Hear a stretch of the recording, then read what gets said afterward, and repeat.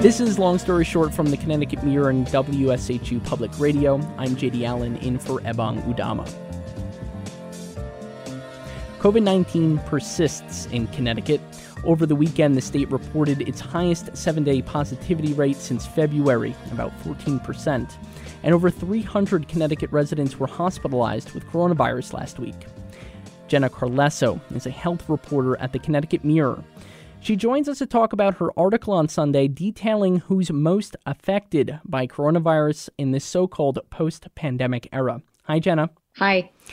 Coronavirus has taken on many faces. The most recent variant of the virus is Omicron, which surged in January. Can you tell us about its contagious subvariants the state and the federal government are monitoring?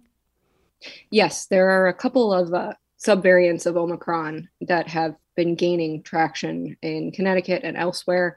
One of them, BA 2.12.1, could become the dominant form of COVID-19 in the United States in the coming weeks. Much of Connecticut is classified as a red zone, which means 100 out of every 100,000 people in each county are infected. According to the Centers for Disease Control and Prevention, the CDC recommends the state mask up indoors in all counties except for Fairfield and New London, but that could change as cases increase and hospital beds fill. What precautions are in place today in the state? So right now, today, there is no longer a mask mandate required either statewide in public buildings or in the schools. The state is recommending in those high zones that you mentioned that people wear masks when indoors. Yeah. WSHU spoke with State Health Commissioner Manisha Jutani last week about the specific data they're collecting to get a clearer picture of how the virus is spreading. Test positivity currently is not the same thing as it once was. Everybody sees that. And the major thing that it's offering us right now is a trajectory. It's showing us that we're continuing to go up or we're starting to come down. The actual number means much less. What we also know is that a lot of people are doing self-test kits, and we are not asking for people to report self-test kits. What we're really concerned about at this point is the impact on the healthcare system. Impact on the healthcare system. Connecticut hospitals are about 75% bed capacity, with 4% of the beds occupied by coronavirus patients, according to hospital data that's reported to the U.S. Department of Health and Human Services. Jenna, what tools does the state and its health system have to keep infections and hospitalizations low?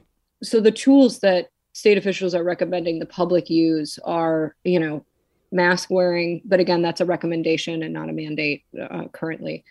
If you do come down with a case of COVID, there are test to treat facilities where you can go in, get a test, and if you qualify for an antiviral like a Paxlovid, you may get access to that. Social distancing is something that was used, but again, that there's a lot of emphasis currently on personal responsibility right now, as opposed to a sort of mandate or restrictions that are in place. Not everybody with COVID becomes hospitalized, only the most vulnerable.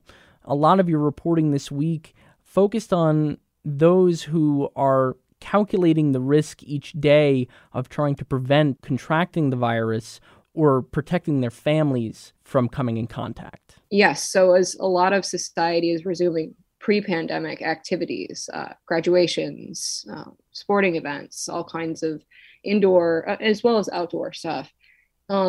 There are folks who are feeling left behind. It may be somebody who is themselves immune compromised.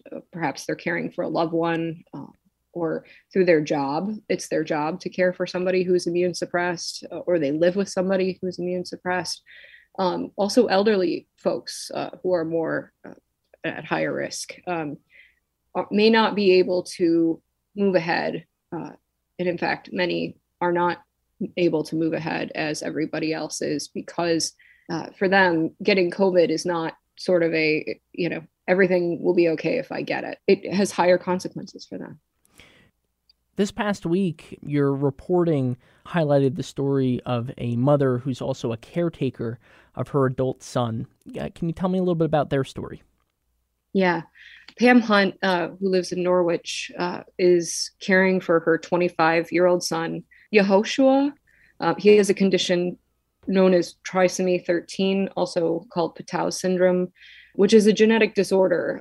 It can cause seizures, decreased muscle tone, skeletal abnormalities, etc. He has cognitive disabilities. He relies on the use of a wheelchair. He's deafblind. And since we're in this quote unquote new normal, they've had to be more careful than ever. That means, if somebody comes by the house, she has to talk to them from their car. They're not doing activities like the movies or other things where they may be exposed to folks who are unmasked. Even in a park, if it gets crowded and there are too many unmasked people, she's described, having to move away or avoid or perhaps go back home. And the world has gotten a lot smaller for folks, for many folks who have these immune conditions. A moment ago, we referred to the term post-pandemic era and the new normal. Is the pandemic really behind us, or for a parent and their child like these folks? That is, a line we're hearing from state and federal officials. You'll hear post-pandemic, you'll hear new normal. Even Dr. Anthony Fauci mentioned recently that the U.S. was out of the pandemic phase before sort of walking that back to acute stage of the pandemic phase. We are right now still in Connecticut, as you mentioned, almost 14% positivity rate. Our hospitalizations, which, were under 100 just a few months ago, are back up over 300 at this time. And COVID is spreading, and it's on the rise right now. Jenna Carlesso is a health reporter with the Connecticut Mirror. Her article, As COVID Hangs On, the New Normal is Leaving Many Behind, is co-written with Connecticut Mirror investigative researcher Katie Govala. Nice to talk to you, Jenna. You too. I am JD Allen, in for Ebong Udama. Long Story Short comes from the Connecticut Mirror and WSHU Public Radio. Read the story at ctmirror.org or wshu.org.